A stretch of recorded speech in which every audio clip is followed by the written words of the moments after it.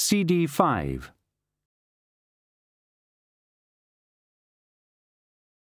"Kill them," she said. "I kill in my own time," he said. "In any case, killing unconscious people isn't right." "I can't think of a more opportune time," said the lawmaster. Liessa snorted. "Then I shall banish them," she said. "Once they are beyond the reach of the Wyrmberg's magic, then they'll have no power. They'll be simply brigands. Will that satisfy you?" "Yes." "I am surprised that you are so merciful, Harun." Harun shrugged. "A man in my position, he can't afford to be anything else. He's got to consider his image." He looked around. "Where's the next test, then?" "I warn you that it is perilous. If you wish, you may leave now. If you pass the test, however, you will become Lord of the Wyrmberg, and, of course, my lawful husband." Harun met her gaze. He thought about his life to date. It suddenly seemed to him to have been full of long, damp nights, sleeping under the stars, desperate fights with trolls, city guards, countless bandits, and evil priests, and, on at least 3 occasions, actual demigods. And for what? Well, for quite a lot of treasure, he had to admit. But where had it all gone? Rescuing beleaguered maidens had a certain passing reward, but most of the time he'd finished up by setting them up in some city somewhere with a handsome dowry, because after a while even the most agreeable ex-maiden became possessive, and had scant sympathy for his efforts to rescue her sister-sufferers. In short, life had really left him with little more than a reputation and a network of scars. Being a lord might be fun. Harun grinned. With a base like this, all these dragons, and a good bunch of fighting men, a man could really be a contender. Besides, the wench was not uncomely. "The 3rd test?" she said. "Am I to be weaponless again?" said Harun. Liessa reached up and removed her helmet, letting the coils of red hair tumble out. Then she unfastened the brooch of her robe. Underneath she was naked. As Harun's gaze swept over her, his mind began to operate 2 notional counting machines.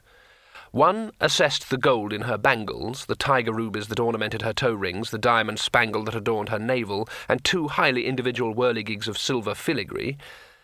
The other was plugged straight into his libido. Both produced tallies that pleased him mightily. As she raised a hand and proffered a glass of wine, she smiled and said, "I think not." "He didn't attempt to rescue you," Rincewind pointed out as a last resort. He clung desperately to Two Flower's waist as the dragon circled slowly, tilting the world at a dangerous angle. The new knowledge that the scaly back he was astride only existed as a sort of 3-dimensional daydream did not, he had soon realized, do anything at all for his ankle-wrenching sensations of vertigo. His mind kept straying towards the possible results of Two Flower losing his concentration. "Not even Hrun could have prevailed against those crossbows," said Two Flower stoutly.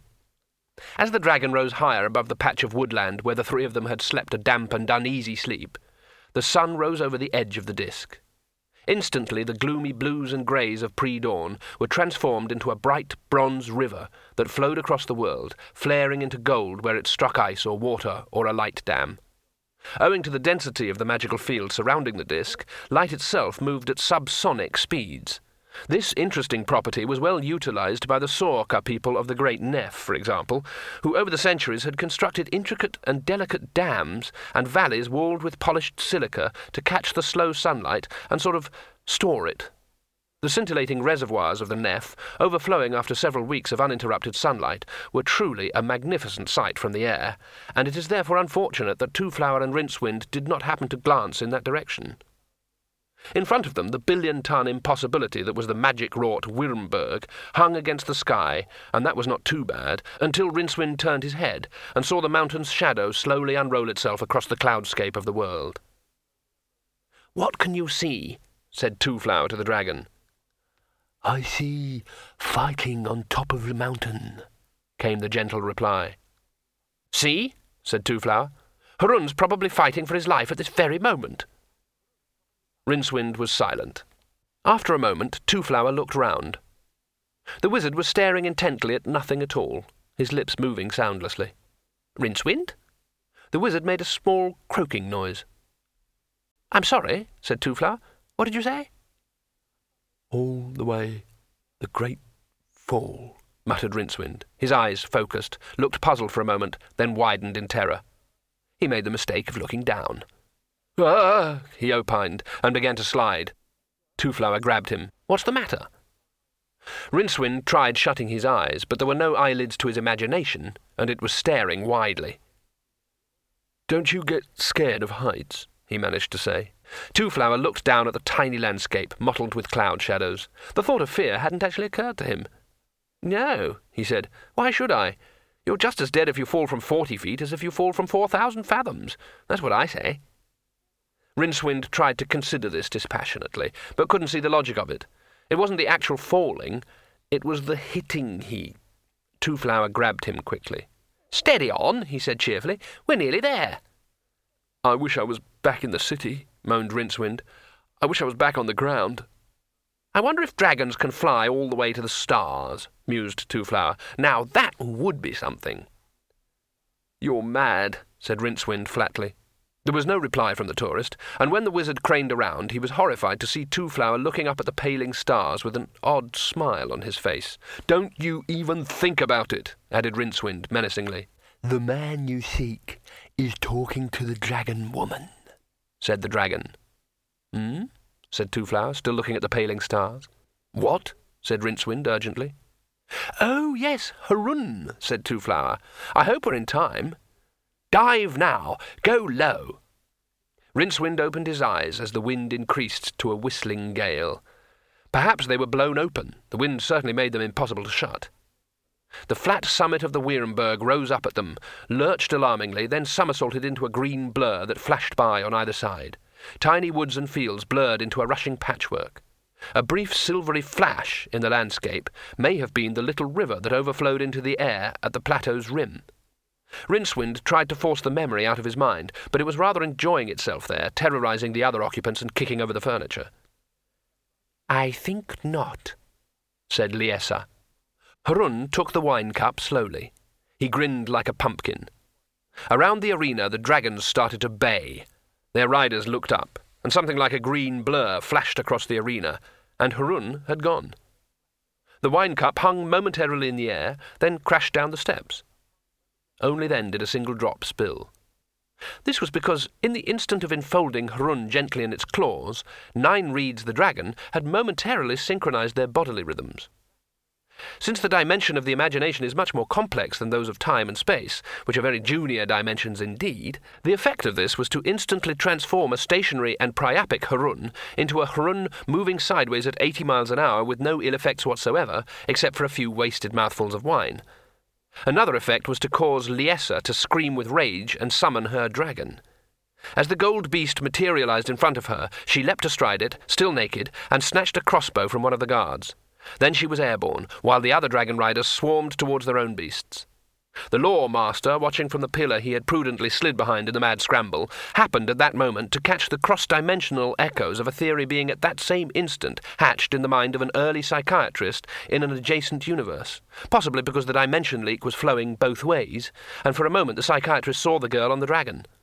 The Law Master smiled. "Want to bet that she won't catch him?" said Gracher, in a voice of worms and sepulchres right by his ear.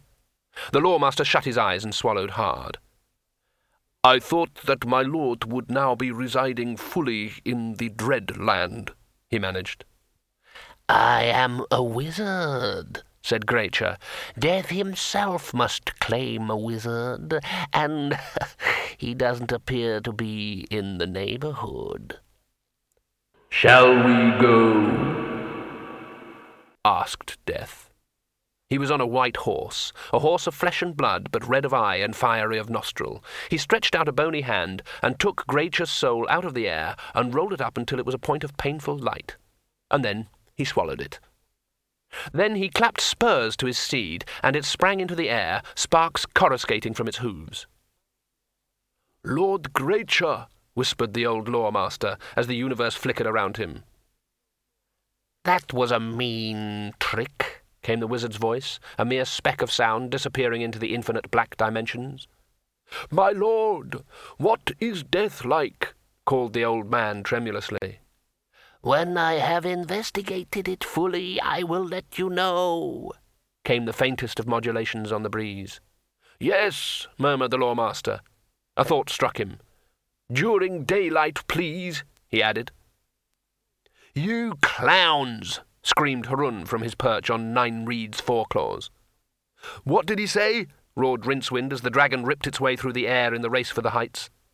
"Didn't hear," bellowed Two-Flower, his voice torn away by the gale. As the dragon banked slightly, he looked down at the little toy spinning top that was the mighty Wurmberg, and saw the swarm of creatures rising in pursuit. Nine Reed's wings pounded and flicked the air away contemptuously. Thinner air, too. Two-Flower's ear popped for the third time. Ahead of the swarm, he noticed, was a golden dragon. Someone on it, too. "Hey, are you all right?" said Rincewind urgently. He had to drink in several lungfuls of the strangely distilled air in order to get the words out. "I could have been a lord, and you clowns had to go and—" Harun gasped, as the chill thin air drew the life even out of his mighty chest. "What's happening to the air?" muttered Rincewind. Blue lights appeared in front of his eyes. "Huh?" said Two-Flower, and passed out. The dragon vanished. For a few seconds the three men continued upwards, Two-Flower and the wizard presenting an odd picture as they sat one in front of the other with their legs astride something that wasn't there. Then what passed for gravity on the disc recovered from surprise and claimed them. At that moment, Liessa's dragon flashed by, and Harun landed heavily across its neck.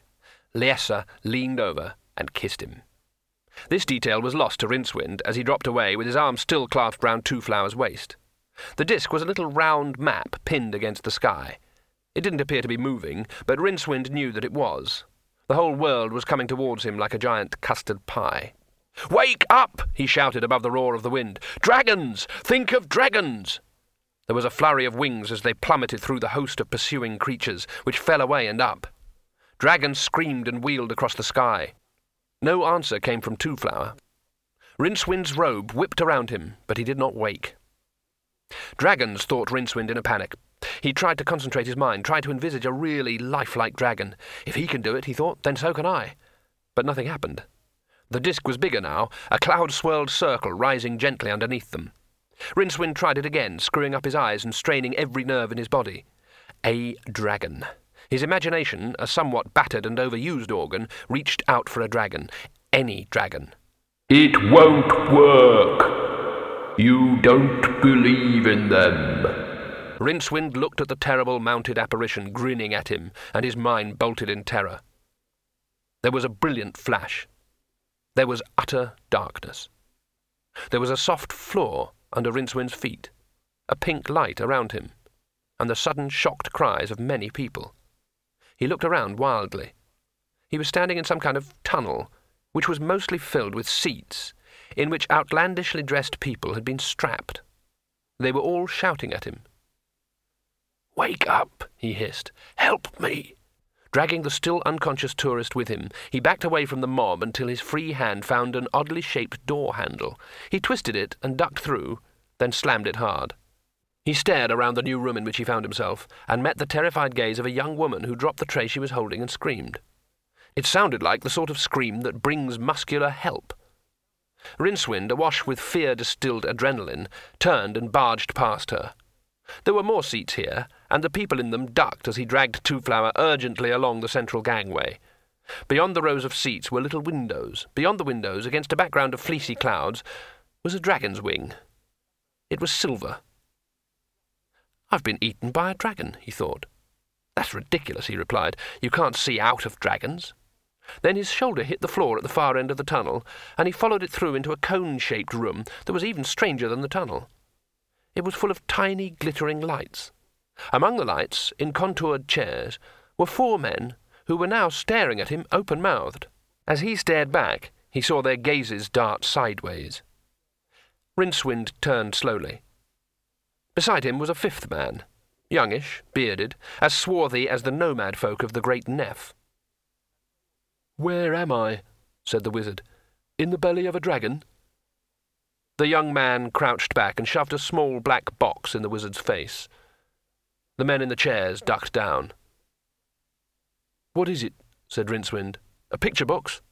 He reached out and took it, a movement which appeared to surprise the swarthy man, who shouted and tried to snatch it back. There was another shout, this time from one of the men in the chairs, only now he wasn't sitting. He was standing up, pointing something small and metallic at the young man. It had an amazing effect. The man crouched back with his hands in the air. "Please give me the bomb, sir," said the man with the metallic thing. "Carefully, please." "This thing?" said Rincewind. "You have it. I don't want it." The man took it very carefully and put it on the floor. The seated men relaxed, and one of them started speaking urgently to the wall. The wizard watched him in amazement. "Don't move," snapped the man with the metal. An amulet, Rincewind decided. It must be an amulet. The swarthy man backed into the corner. "That was a very brave thing you did," said amulet holder to Rincewind. "You know that?" "What?" "What's the matter with your friend?" "Friend?" Rincewind looked down at Two-Flower, who was still slumbering peacefully. That was no surprise. What was really surprising was that Two-Flower was wearing new clothes. Strange clothes. His breeches now ended just above his knees. Above that he wore some sort of vest of brightly striped material. On his head was a ridiculous little straw hat with a feather in it. An awkward feeling around the leg regions made Rincewind look down. His clothes had changed too. Instead of the comfortable old robe so marvellously well adapted for speed into action in all possible contingencies, his legs were encased in cloth tubes. He was wearing a jacket of the same grey material. Until now he'd never even heard the language the man with the amulet was using. It was uncouth and vaguely hublandish. So why could he understand every word? Let's see, they'd suddenly appeared in this dragon after... They'd materialized in this dragon... They had struck up a conversation in the airport so naturally. They had chosen to sit together on the plane, and he'd promised to show Jack Zweeblumen around when they got back to the States. Yes, that was it. And then Jack had been taken ill, and he'd panicked and come through here and surprised this hijacker. Of course. What on earth was hublandish? Dr. Reinswand rubbed his forehead. What he could do with was a drink. Ripples of paradox spread out across the sea of causality. Possibly the most important point that would have to be borne in mind by anyone outside the sum totality of the multiverse was that although the wizard and the tourist had indeed only recently appeared in an aircraft in mid-air, they had also, at one and the same time, been riding on that aeroplane in the normal course of things. That is to say, while it was true that they had just appeared in this particular set of dimensions, it was also true that they had been living in them all along. It is at this point that normal language gives up and goes and has a drink. The point is that several quintillion atoms had just materialized, however they had not, see below, in a universe where they should not strictly have been.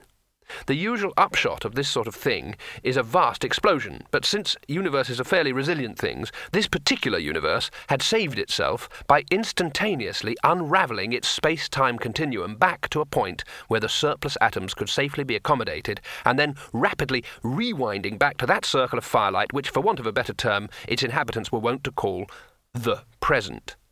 This had, of course, changed history. There had been a few less wars, a few extra dinosaurs and so on, but on the whole, the episode passed remarkably quietly.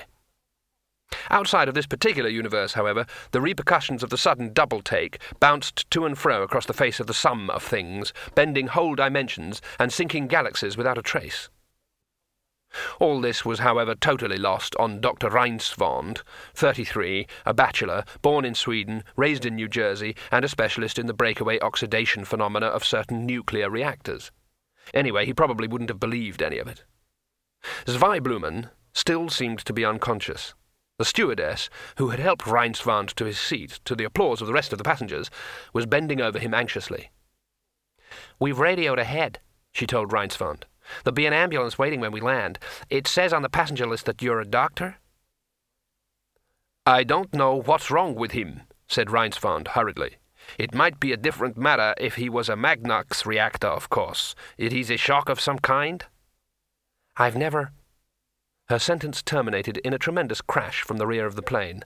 Several passengers screamed. A sudden gale of air swept every loose magazine and newspaper into a screaming whirlwind that twisted madly down the aisle. Something else was coming up the aisle. Something big and oblong and wooden and brass-bound. It had hundreds of legs. If it was what it seemed, a walking chest of the kind that appeared in pirate stories, brimful of ill-gotten gold and jewels, then what would have been its lid suddenly gaped open. There were no jewels, but there were lots of big square teeth, white as sycamore, and a pulsating tongue, red as mahogany. An ancient suitcase was coming to eat him. Reinswand clutched at the unconscious Weiblumen for what little comfort there was there, and gibbered. He wished fervently that he was somewhere else. There was sudden darkness. There was a brilliant flash. The sudden departure of several quintillion atoms from a universe that they had no right to be in anyway caused a wild imbalance in the harmony of the sun totality, which it tried frantically to retrieve, wiping out a number of sub-realities in the process. Huge surges of raw magic boiled uncontrolled around the very foundations of the multiverse itself, welling up through every crevice into hitherto peaceful dimensions and causing novas, supernovas, stellar collisions, wild flights of geese, and drowning of imaginary continents. Worlds as far away as the other end of time experienced brilliant sunsets of coruscating octarine as highly charged magical particles roared through the atmosphere. In the cometary halo around the fabled ice system of Zeret, a noble comet died as a prince flamed across the sky. All this was, however, lost on Rincewind, as, clutching the inert two-flower around the waist, he plunged towards the disk's sea several hundred feet below. Not even the convulsions of all the dimensions could break the iron law of the conservation of energy, and Reinswand's brief journey in the plane had sufficed to carry him several hundred miles horizontally and 7,000 feet vertically. The word plane flamed and died in Rincewind's mind. Was that a ship down there? The cold waters of the Circled Sea roared up at him and sucked him down into their green, suffocating embrace. A moment later there was another splash as the luggage, still bearing a label carrying the powerful travelling rune TWA, also hit the sea. Later on, they used it as a raft. Close to the edge. It had been a long time in the making. Now it was almost completed, and the slaves hacked away at the last clay remnants of the mantle. Where other slaves were industriously rubbing its metal flanks with silver sand, it was already beginning to gleam in the sun with the silken organic sheen of young bronze. It was still warm, even after a week of cooling in the casting pit. The arch-astronomer of Krull motioned lightly with his hand, and his bearers set the throne down in the shadow of the hull. Like a fish, he thought. A great flying fish. And of what seas? It is indeed magnificent, he whispered. A work of true art. Craft, said the thickest man by his side. The arch-astronomer turned slowly and looked up at the man's impassive face. It isn't particularly hard for a face to look impassive when there are two golden spheres where the eyes should be. They glowed disconcertingly. Craft indeed, said the astronomer, and smiled. I would imagine that there is no greater craftsman on the entire disk than you, Golden Eyes. Would I be right? The craftsman paused. His naked body, naked at least were it not for a tool belt, a wrist abacus, and a deep tan, tensing as he considered the implications of this last remark. The golden eyes appeared to be looking into some other world. The answer is both yes and no, he said at last.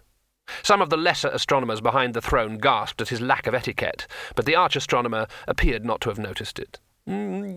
Continue, he said. There are some essential skills that I lack. Yet I am Golden Eyes Silverhand Dactylos, said the craftsman. I made the metal warriors that guard the tomb of Pichu. I designed the light dams of the Great Neph. I built the Palace of the Seven Deserts. And yet... He reached up and tapped one of his eyes, which rang faintly. When I built the golem army for Pichu, he loaded me down with gold, and then, so that I would create no other work to rival my work for him, he had my eyes put out. Wise but cruel, said the arch-astronomer sympathetically. Yeah. So, I learned to hear the temper of metals and to see with my fingers. I learned how to distinguish ores by taste and smell. I made these eyes, but I cannot make them see. Next, I was summoned to build the Palace of the Seven Deserts, as a result of which the Emir showered me with silver, and then, not entirely to my surprise, had my right hand cut off. A grave hindrance in your line of business, nodded the arch-astronomer. I used some of the silver to make myself this new hand, putting to use my unrivalled knowledge of levers and fulcrums. It suffices. After I created the first great light dam, which had a capacity of 50,000 daylight hours, the tribal councils of the Neph loaded me down with fine silks and then hamstrung me so that I could not escape.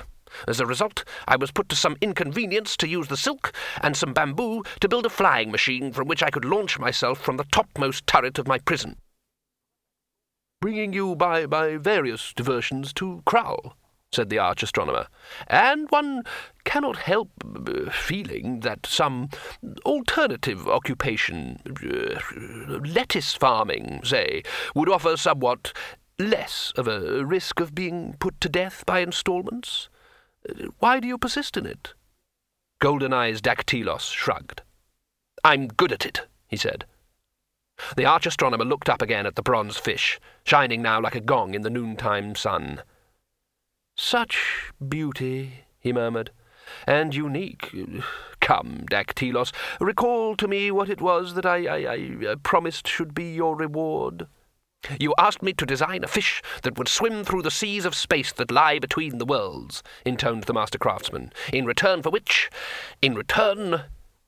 Yes? My memory is not what it used to be, purred the arch-astronomer, stroking the warm bronze. In return, continued Dactylos without much apparent hope, you would set me free and refrain from chopping off any appendages. I require no treasure. Ah, yes, I recall now. The old man raised a blue-veined hand and added, I lied. There was the merest whisper of sound, and the golden-eyed man rocked on his feet. Then he looked down at the arrowhead protruding from his chest, and nodded wearily. A speck of blood bloomed on his lips. There was no sound in the entire square, save for the buzzing of a few expectant flies, as his silver hand came up very slowly and fingered the arrowhead.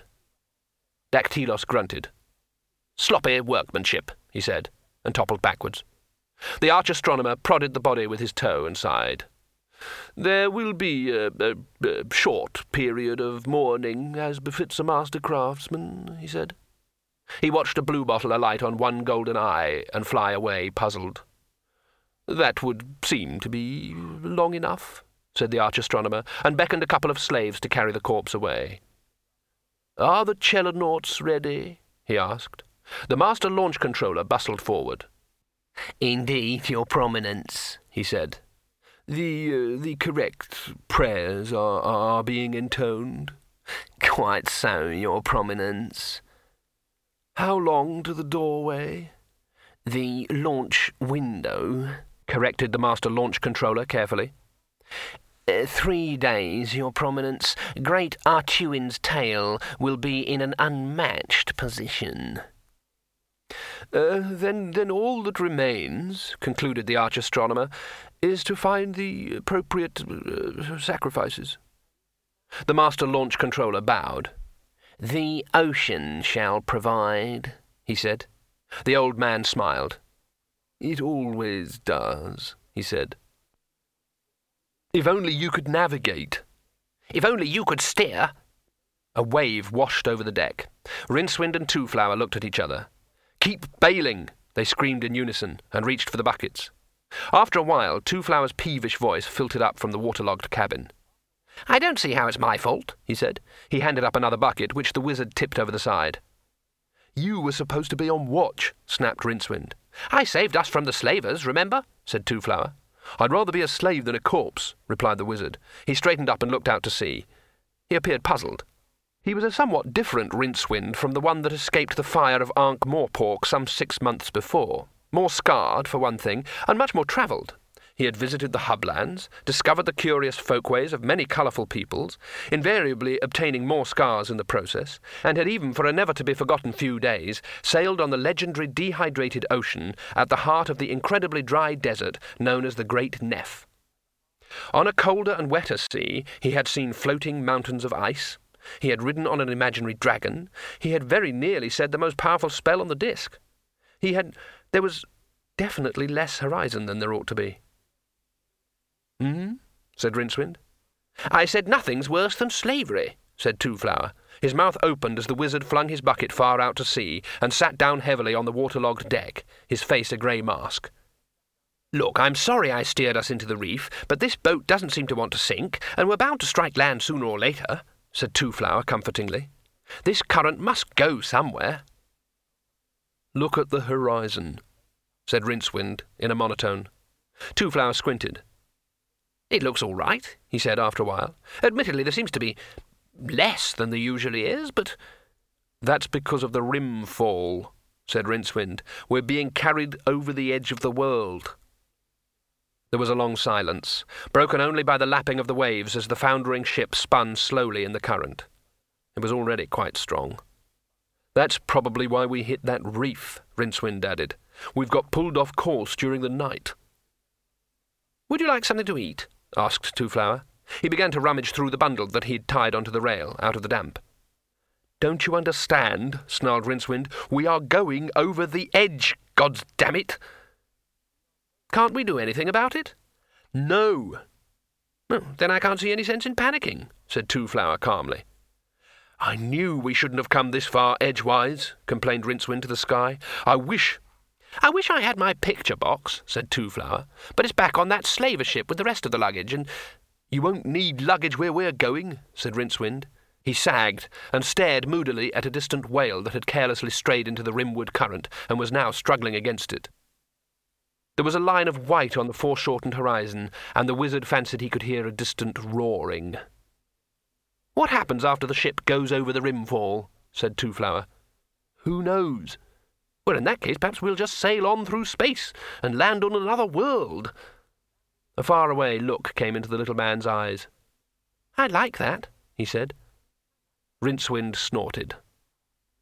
The sun rose in the sky, looking noticeably bigger this close to the edge. They stood with their backs against the mast, busy with their own thoughts. Every so often, one or other would pick up a bucket and do a bit of desultory bailing, for no very intelligent reason.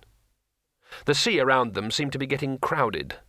Rincewind noticed several tree trunks keeping station with them, and just below the surface the water was alive with fish of all sorts. Of course, the current must be teeming with food washed from the continents near the hub. He wondered what kind of life it would be, having to keep swimming all the time to stay exactly in the same place. Pretty similar to his own, he decided. He spotted a small green frog, which was paddling desperately in the grip of the inexorable current. To Twoflower's amazement, he found a paddle and carefully extended it towards the little amphibian, which scrambled onto it gratefully. A moment later, a pair of jaws broke the water and snapped impotently at the spot where it had been swimming. The frog looked up at Rincewind from the cradle of his hands, then bit him thoughtfully on the thumb. Twoflower giggled. Rincewind tucked the frog away in a pocket and pretended he hadn't heard. All very humanitarian, but why? Said Twoflower. It'll all be the same in an hour. Because, said Rincewind vaguely, and did a bit of bailing. Spray was being thrown up now, and the current was so strong that waves were forming and breaking all around them. It all seemed unnaturally warm. There was a hot, golden haze on the sea. The roaring was louder now. A squid, bigger than anything Rincewind had seen before, broke the surface a few hundred yards away and thrashed madly with its tentacles before sinking away. Something else that was large and fortunately unidentifiable howled in the mist. A whole squadron of flying fish tumbled up in a cloud of rainbow-edged droplets and managed to gain a few yards before dropping back and being swept in an eddy. They were running out of world. Rincewind dropped his bucket and snatched at the mast as the roaring final end of everything raced towards them. I must see this, said Twoflower, half falling and half diving towards the prow. Something hard and unyielding smacked into the hull, which spun 90 degrees and came side-on to the invisible obstacle. Then it stopped suddenly, and a wash of cold sea foam cascaded over the deck.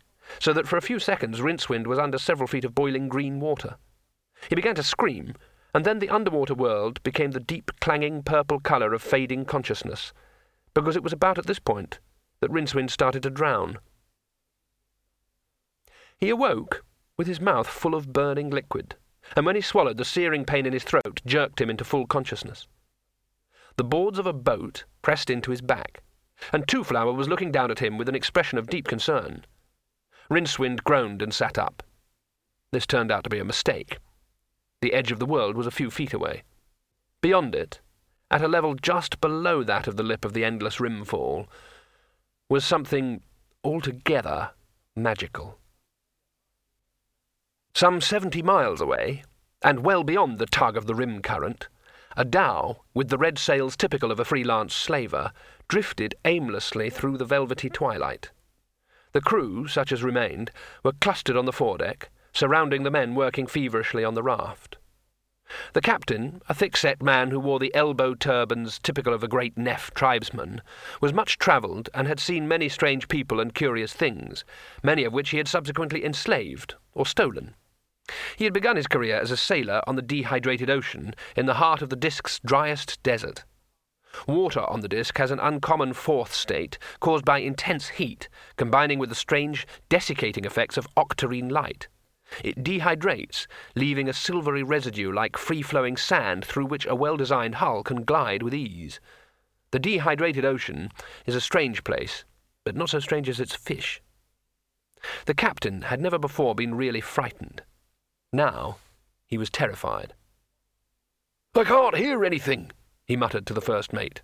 The mate peered into the gloom. "Perhaps it fell overboard," he suggested hopefully. As if in answer there came a furious pounding from the oar deck below their feet, and the sound of splintering wood. The crewmen drew together fearfully, brandishing axes and torches. They probably wouldn't dare to use them, even if the monster came rushing towards them. Before its terrible nature had been truly understood, several men had attacked it with axes, whereupon it had turned aside from its single-minded searching of the ship, and had either chased them overboard, or had eaten them? The captain was not quite certain. The thing looked like an ordinary wooden sea chest, a bit larger than usual, maybe, but not suspiciously so. But while it sometimes seemed to contain things like old socks and miscellaneous luggage, at other times, and he shuddered, it seemed to have... He tried not to think about it. It was just that the men who had been drowned overboard had probably been more fortunate than those it had caught. He tried not to think about it. There had been teeth like white wooden gravestones, and a tongue red as mahogany. He tried not to think about it. It didn't work. But he thought bitterly about one thing. This was going to be the last time he rescued ungrateful drowning men in mysterious circumstances. Slavery was better than sharks, wasn't it? And then they had escaped, and when his sailors had investigated their big chest, how had they appeared in the middle of an untroubled ocean sitting on a big chest anyway? And it had bitten... He tried not to think about it again, but he found himself wondering what would happen when the damned thing realized that its owner wasn't on board any longer. "Rafts ready, Lord," said the first mate. "Into the water with it," shouted the captain. "Get aboard, and fire the ship." After all, another ship wouldn't be too hard to come by, he philosophized. But a man might have to wait a long time in that paradise the mullahs advertised before he was granted another life. Let the magical box eat lobsters. Some pirates achieved immortality by great deeds of cruelty or daring-do. Some achieved immortality by amassing great wealth. But the captain had long ago decided that he would, on the whole, prefer to achieve immortality by not dying. "What the hell is that?" demanded Rincewind. "It's beautiful," said Two-Flower beatifically. "I'll decide about that when I know what it is," said the wizard. "It is the Rimbo," said a voice immediately behind his left ear, "and you are fortunate indeed to be looking at it, from above, at any rate." The voice was accompanied by a gust of cold, fishy breath. Rincewind sat quite still. "Two-Flower," he said. "Yes?" "If I turn around, what will I see?" "His name is Tethys. He says he's a sea troll. This is his boat. He rescued us," explained Two-Flower. "Will you look around now?" "Not just at the moment, thank you. So why aren't we going over the edge, then?" asked Rincewind with glassy calmness. Because your boat hit the circumfence, said the voice behind him, in tones that made Rincewind imagine submarine chasms and lurking things in coral reefs. "The circumfence?" he repeated. "Yes, it runs along the edge of the world," said the unseen troll. Above the roar of the waterfall, Rincewind thought he could make out the splash of oars. He hoped they were oars. "Ah, you mean the circumference," said Rincewind. "The circumference makes the edge of things." "So does the circumfence," said the troll. "He means this," said Two-Flower, pointing down. Rincewind's eyes followed the finger, dreading what they might see. Hubwards of the boat was a rope suspended a few feet above the surface of the white water. The boat was attached to it, moored yet mobile, by a complicated arrangement of pulleys and little wooden wheels. They ran along the rope as the unseen rower propelled the craft along the very lip of the rimfall. That explained one mystery. But what supported the rope? Rincewind peered along its length and saw a stout wooden post sticking up out of the water a few yards ahead. As he watched, the boat neared it and then passed it, the little wheels clacking neatly around it in a groove obviously cut for the purpose. Rincewind also noticed that smaller ropes hung down from the main rope at intervals of a yard or so. He turned back to Two-Flower. "I can see what it is," he said. "But what is it?" Two-Flower shrugged. Behind Rincewind, the sea troll said, "Up ahead is my house. We'll talk more when we are there. Now I must row." Rincewind found that looking ahead meant that he would have to turn and find out what the sea troll actually looked like, and he wasn't sure he wanted to do that yet. He looked at the rimbow instead. It hung in the mists a few lengths beyond the edge of the world, appearing only at morning and evening when the light of the disk's little orbiting sun shone past the massive bulk of great Artuin, the world turtle, and struck the disk's magical field at exactly the right angle. A double rainbow coruscated into being. Close into the lip of the rimfall were the 7 lesser colours, sparkling and dancing in the spray of the dying seas. But they were pale in comparison to the wider band that floated beyond them, not deigning to share the same spectrum. It was the king colour, of which all the lesser colours are merely partial and wishy-washy reflections. It was octarine, the colour of magic. It was alive and glowing and vibrant, and it was the undisputed pigment of the imagination, because wherever it appeared it was a sign that mere matter was a servant of the powers of the magical mind. It was enchantment itself. But Rincewind always thought it looked a sort of greenish purple.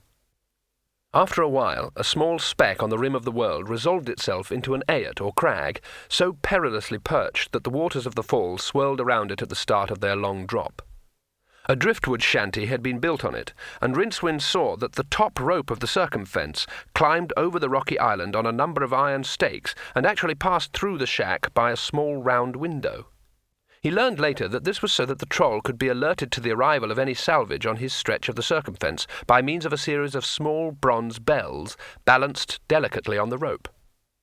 A crude floating stockade had been built out of rough timber on the hubward side of the island.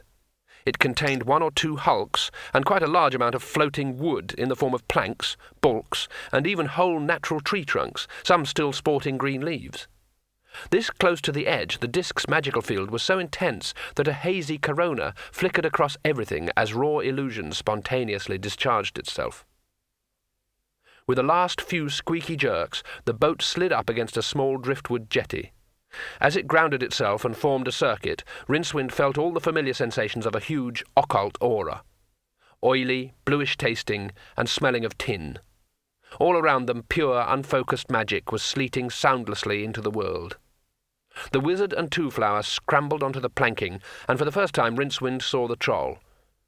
It wasn't half so dreadful as he'd imagined. Said his imagination after a while. It wasn't that the troll was horrifying. Instead of the rotting, betentacled monstrosity that he had been expecting, Rincewind found himself looking at a rather squat but not particularly ugly old man who would quite easily have passed for normal on any city street, always provided that other people on the street were used to seeing old men who were apparently composed of water and very little else.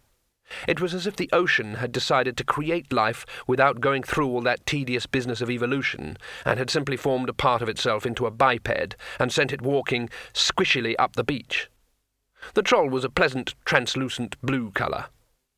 As Rincewind stared, a small shoal of silver fish flashed across its chest. "It's rude to stare," said the troll. Its mouth opened with a little crest of foam and shut again in exactly the same way that water closes over a stone. "Is it? Why?" asked Rincewind. "How does he hold himself together?" his mind screamed at him.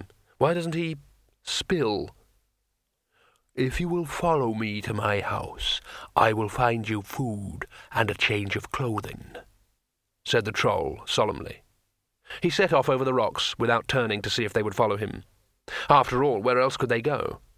It was getting dark, and a chilly, damp breeze was blowing over the edge of the world. Already the transient rainbow had faded, and the mists above the waterfall were beginning to thin. "Come on," said Rincewind, grabbing Two Flower's elbow. But the tourist didn't appear to want to move. "Come on," the wizard repeated. "When it gets really dark, do you think we'll be able to look down and see great Artuin, the world turtle?" asked Two Flower, staring at the rolling clouds. "I hope not," said Rincewind. "I really do. Now, let's go, shall we?" Two Flower followed him reluctantly into the shack. The troll had lit a couple of lamps and was sitting comfortably in a rocking chair. He got to his feet as they entered and poured 2 cups of a green liquid from a tall pitcher. In the dim light he appeared to phosphoresce, in the manner of warm seas on velvety summer nights. Just to add a baroque gloss to Rincewind's dull terror, he seemed to be several inches taller, too. Most of the furniture in the room appeared to be boxes. Really great place you've got here," said Rincewind. "Ethnic." He reached for a cup and looked at the green pool shimmering inside it. It had better be drinkable, he thought, because I'm going to drink it. He swallowed. It was the same stuff Two Flower had given him in the rowing boat, but at the time his mind had ignored it because there were more pressing matters. Now he had the leisure to savour the taste. Rincewind's mouth twisted. He whimpered a little. One of his legs came up convulsively and caught him painfully in the chest. Two Flower swirled his own drink thoughtfully while he considered the flavour. "Glen livid," he said. "The fermented voul nut drink they freeze distill in my home country. A certain smoky quality. Piquant. From the western plantations in Rehigreed province, yes? Next year's harvest, I fancy? From the colour. May I ask how you came by it?"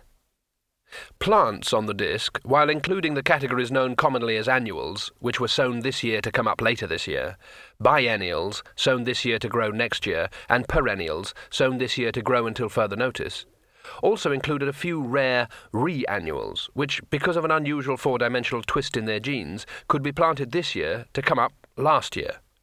The voul nut vine was particularly exceptional in that it could flourish as many as 8 years prior to its seed actually being sown. Voul nut wine was reputed to give certain drinkers an insight into the future, which was, from the nut's point of view, the past. Strange, but true. "All things drift into the circumfence in time," said the troll, gnomically, gently rocking in his chair. "My job is to recover the flotsam, timber, of course, and ships, barrels of wine, bales of cloth. You." Light dawned inside Rincewind's head. "It's a net, isn't it? You've got a net right on the edge of the sea." "The circumfence," nodded the troll. Ripples ran across his chest. Rincewind looked out into the phosphorescent darkness that surrounded the island and grinned inanely. "Of course," he said. "Amazing. You could sink piles and attach it to reefs, and, good grief, the net would have to be very strong." "It is," said Tethys. "It could be extended for a couple of miles if you found enough rocks and things," said the wizard. 10,000s of miles. I just patrol this league." "That's a third of the way round the disc." Tethys sloshed a little as he nodded again. While the two men helped themselves to some more of the green wine, he told them about the circumfence, the great effort that had been made to build it, and the ancient and wise kingdom of Krull, which had constructed it several centuries before, and the 7 navies that patrolled it constantly to keep it in repair and bring its salvage back to Krull, and the manner in which Krull had become a land of leisure ruled by the most learned seekers after knowledge, and the way in which they sought constantly to understand in every possible particular the wondrous complexity of the universe. and the way in which sailors, marooned on the circumfence, were turned into slaves, and usually had their tongues cut out. After some interjections at this point, he spoke, in a friendly way, on the futility of force, the impossibility of escaping from the island except by boat to one of the other 380 isles that lay between the island and Krull itself, or by leaping over the edge, and the high merit of muteness in comparison to, for example, death. There was a pause. The muted night roar of the rimfall only served to give the silence a heavier texture. Then the rocking chair started to creak again. Tethys seemed to have grown alarmingly during the monologue. "There is nothing personal in all this," he added. "I, too, am a slave. If you try to overpower me, I shall have to kill you, of course, but I won't take any particular pleasure in it." Rincewind looked at the shimmering fists that rested lightly in the troll's lap. He suspected they could strike with all the force of a tsunami. "I don't think you understand," explained Two-Flower. "I am a citizen of the Golden Empire. I'm sure Krull would not wish to incur the displeasure of the Emperor." "How will the Emperor know?" asked the troll. "Do you think you're the first person from the Empire who has ended up on the circumfence?" "I won't be a slave," shouted Rincewind. I'd jump over the edge first." He was amazed at the sound of his own voice. "Would you, though?" asked the troll. The rocking chair flicked back against the wall, and one blue arm caught the wizard round the waist. A moment later the troll was striding out of the shack, with Rincewind gripped carelessly in one fist. He did not stop until he came to the rimwood edge of the island. Rincewind squealed. "Stop that, or I really will throw you over the edge," snapped the troll. "I'm holding you, aren't I? Look." Rincewind looked. In front of him was a soft black night, whose mist-muted stars glowed peacefully, but his eyes turned downwards, drawn by some irresistible fascination. It was midnight on the disk, and so therefore the sun was far, far below, swinging slowly under great Artuin's vast and frosty plastron. Rincewind tried a last attempt to fix his gaze on the tips of his boots, which were protruding over the rim of the rock, but the sheer drop wrenched it away. On either side of him 2 glittering curtains of water hurtled towards infinity as the sea swept around the island on its way to the long fall. 100 yards below the wizard, the largest sea salmon he had ever seen flicked itself out of the foam in a wild, jerky, and ultimately hopeless leap. Then it fell back, over and over, into the golden underworld light. Huge shadows grew out of that light like pillars supporting the roof of the universe. Hundreds of miles below him, the wizard made out the shape of something, the edge of something. Like those curious little pictures where the silhouette of an ornate glass suddenly becomes the outline of 2 faces, the scene beneath him flipped into a whole new terrifying perspective. Because down there was the head of an elephant, as big as a reasonably sized continent. One mighty tusk cut like a mountain against the golden light, trailing a widening shadow towards the stars. The head was slightly tilted, and a huge, ruby eye might almost have been a red supergiant that had managed to shine at noonday. Below the elephant, Rincewind swallowed and tried not to think. Below the elephant there was nothing but the distant, painful disk of the sun, and sweeping slowly past it was something that, for all its city-sized scales, its crater pox, its lunar cragginess, was indubitably a flipper. "Shall I let go?" suggested the troll. "Nah," said Rincewind, straining backwards. "I have lived here on the edge for 5 years, and I have not had the courage," boomed Tethys. "Nor have you, if I'm any judge." He stepped back, allowing Rincewind to fling himself on the ground. Two-Flower strolled up to the rim and peered over. "Fantastic," he said. "If only I had my picture box. What else is down there? I mean, if you jumped off, what would you see?" Tethys sat down on an outcrop. High over the disk, the moon came out from behind a cloud, giving him the appearance of ice. "My home is down there, perhaps," he said slowly, "beyond your silly elephants and that ridiculous turtle. A real world. Sometimes I come out here and look, but somehow I could never bring myself to take that extra step. A real world with real people. I have wives and little ones somewhere down there." He stomped and blew his nose. "You soon learn what you're made of, here on the edge." "Stop saying that, please," moaned Rincewind. He turned over and saw Two-Flower standing unconcernedly on the very lip of the rock. "Nah," he said, and tried to burrow into the stone. "There's another world down there?" said Two-Flower, peering over. "Where exactly?" The troll waved an arm vaguely. "Somewhere," he said. "That's all I know. It was quite a small world, mostly blue." "So why are you here?" said Two-Flower. "Isn't it obvious?" snapped the troll. "I fell off the edge." He told them of the world of Bathis, somewhere among the stars, where the sea folk had built a number of thriving civilizations in the 3 large oceans that sprawled across its disk. He had been a meat man, one of the caste which earned a perilous living in large, sail-powered land yachts that ventured far out to land and hunted the shoals of deer and buffalo that abounded in the storm-haunted continents. His particular yacht had been blown into uncharted lands by a freak gale. The rest of the crew had taken the yacht's little rowing trolley and had struck out for a distant lake, but Tethys, as master, had elected to remain with his vessel. The storm had carried it right over the rocky rim of the world, smashing it to matchwood in the process. "At first I fell," said Tethys, "but falling isn't so bad, you know. It's only the landing that hurts, and there was nothing below me. As I fell, I saw the world spin off into space until it was lost against the stars." "What happened next?" said Two-Flower breathlessly, glancing towards the misty universe. "I froze solid," said Tethys simply.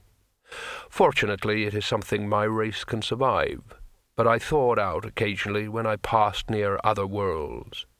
There was one, I think it was the one with what I thought was this strange ring of mountains around it, that turned out to be the biggest dragon you could ever imagine, covered in snow and glaciers, and holding its tail in its mouth.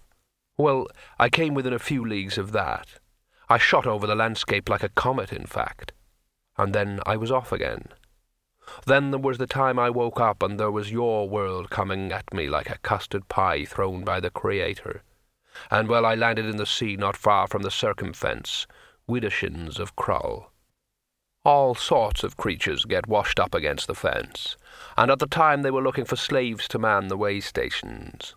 And I ended up here." He stopped and stared intently at Rincewind. "Every night I come out here and look down," he finished. "I never jump.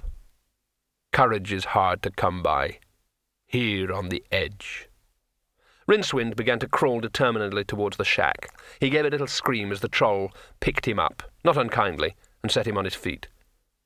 "Amazing," said Two-Flower, and leaned further out over the edge. "There are lots of other worlds out there." "Quite a number, I imagine," said the troll. "I suppose one could contrive some sort of a thing that could preserve one against the cold," said the little man thoughtfully. "Some sort of a ship that one could sail over the edge and sail to far-off worlds too. I wonder—" "Don't even think about it," moaned Rincewind. "Stop talking like that, do you hear?" "They all talk like that in Krull," said Tethys. "Those with tongues, of course," he added. "Are you awake?" Two-Flower snored on. Rincewind jabbed him viciously in the ribs. "I said, are you awake?" "We've got to get out of here before this salvage fleet comes." The dishwater light of dawn oozed through the shack's one window, slopping across the piles of salvage boxes and bundles that were strewn around the interior. Two-Flower grunted again and tried to burrow into the pile of furs and blankets that Tethys had given them. "Look, there's all kinds of weapons and stuff in here," said Rincewind. "He's gone out somewhere. When he comes back, we could overpower him and... well, then we can think of something. How about it?" "That doesn't sound like a very good idea," said Two-Flower. "Anyhow, it's a bit ungracious, isn't it?" "Tough buns," snapped Rincewind. "This is a rough universe." He rummaged through the piles around the walls and selected a heavy, wavy-bladed scimitar that had probably been some pirate's pride and joy. It looked the sort of weapon that relied as much on its weight as its edge to cause damage. He raised it awkwardly. Would he leave that sort of thing around if it could hurt him? Two-Flower wondered aloud. Rincewind ignored him and took up a position beside the door. When it opened some 10 minutes later, he moved unhesitatingly, swinging it across the opening at what he judged was the troll's head height. It swished harmlessly through nothing at all and struck the doorpost, jerking him off his feet and onto the floor. There was a sigh above him. He looked up into Tethys's face, which was shaking sadly from side to side. "It wouldn't have harmed me," said the troll, "but nevertheless, I am hurt. Deeply hurt." He reached over the wizard and jerked the sword out of the wood. With no apparent effort, he bent its blade into a circle and sent it bowling away over the rocks until it hit a stone and sprang, still spinning, in a silver arc that ended in the mists forming over the rimfall. "Very deeply hurt," he concluded. He reached down beside the door and tossed a sack towards Two-Flower.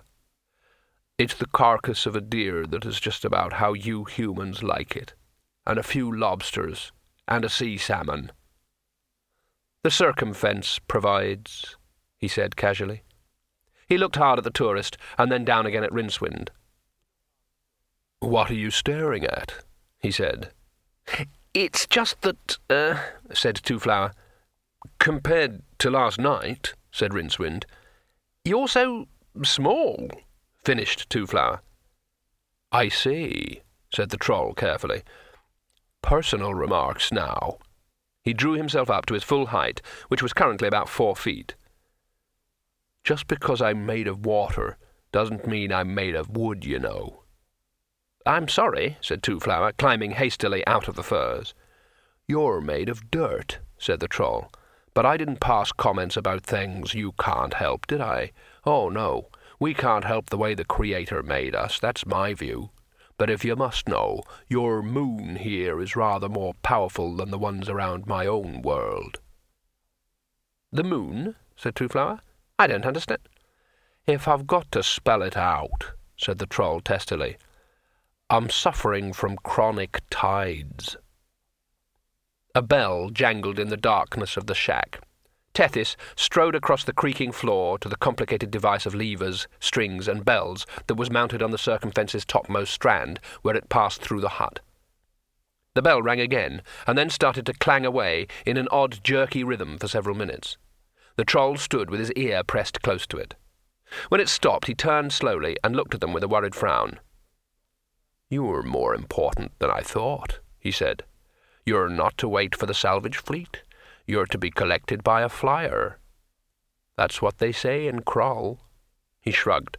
"And I hadn't even sent a message that you're here yet. Someone's been drinking Vulnut wine again." He picked up a large mallet that hung on a pillar beside the bell and used it to tap out a brief carillon. "That'll be passed from Lengthman to Lengthman all the way back to Krull," he said. "Marvellous, really, isn't it?" It came speeding across the sea, floating a man-length above it, but still leaving a foaming wake as whatever power that held it up smacked brutally into the water. Rincewind knew what power held it up. He would be the first to admit, a coward, an incompetent, and not even very good at being a failure. But he was still a wizard of sorts. He knew one of the 8 great spells. He would be claimed by death himself when he died, and he recognized really finely honed magic when he saw it. The lens skimming towards the island was perhaps 20 feet across and totally transparent.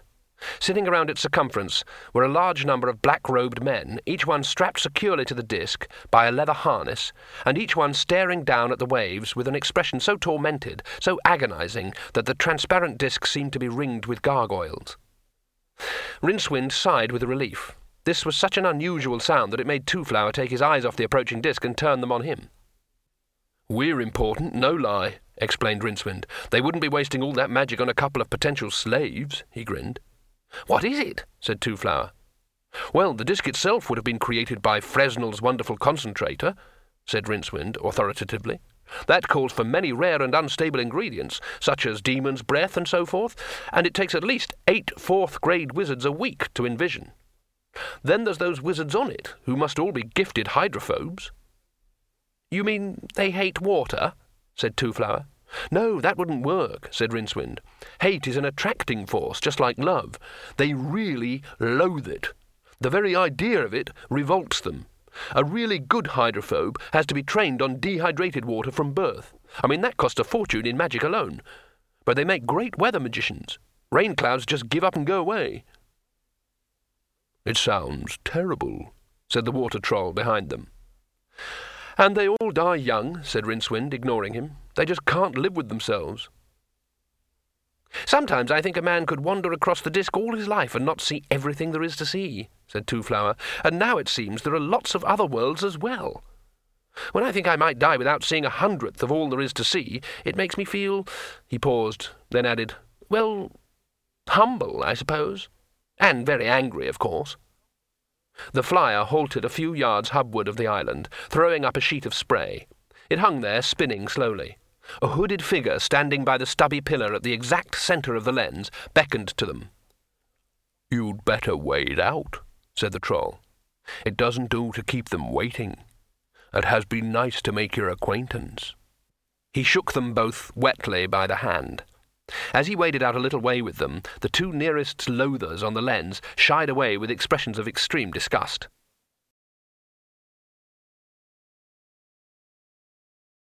End of CD 5.